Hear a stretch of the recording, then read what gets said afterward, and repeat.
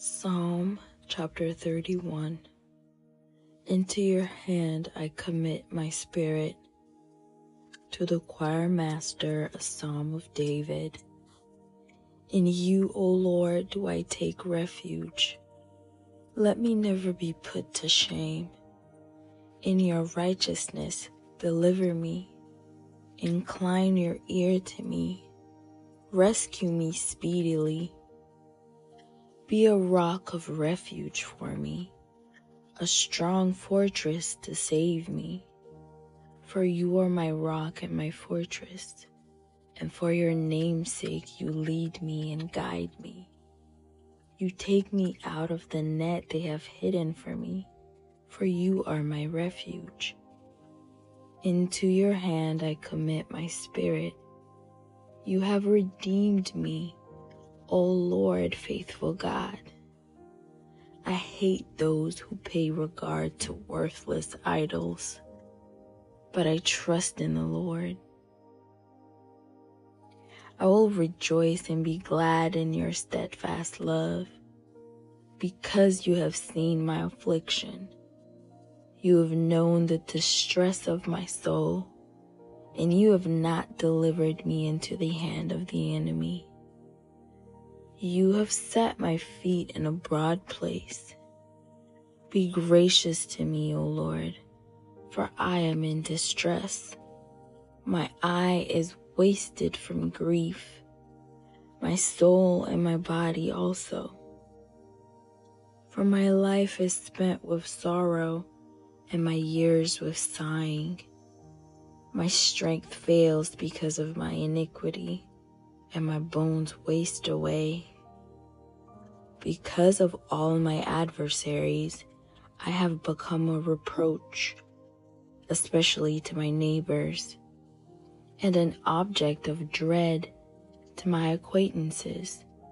Those who see me in the street flee from me. I have been forgotten, like one who is dead. I have become like a broken vessel, for I hear the whispering of many, terror on every side, as they scheme together against me, as they plot to take my life. But I trust in you, O Lord. I say, you are my God. My times are in your hand. Rescue me from the hand of my enemies and from my persecutors. Make your face shine on your servant. Save me in your steadfast love. O Lord, let me not be put to shame, for I call upon you. Let the wicked be put to shame. Let them go silently to Sheol.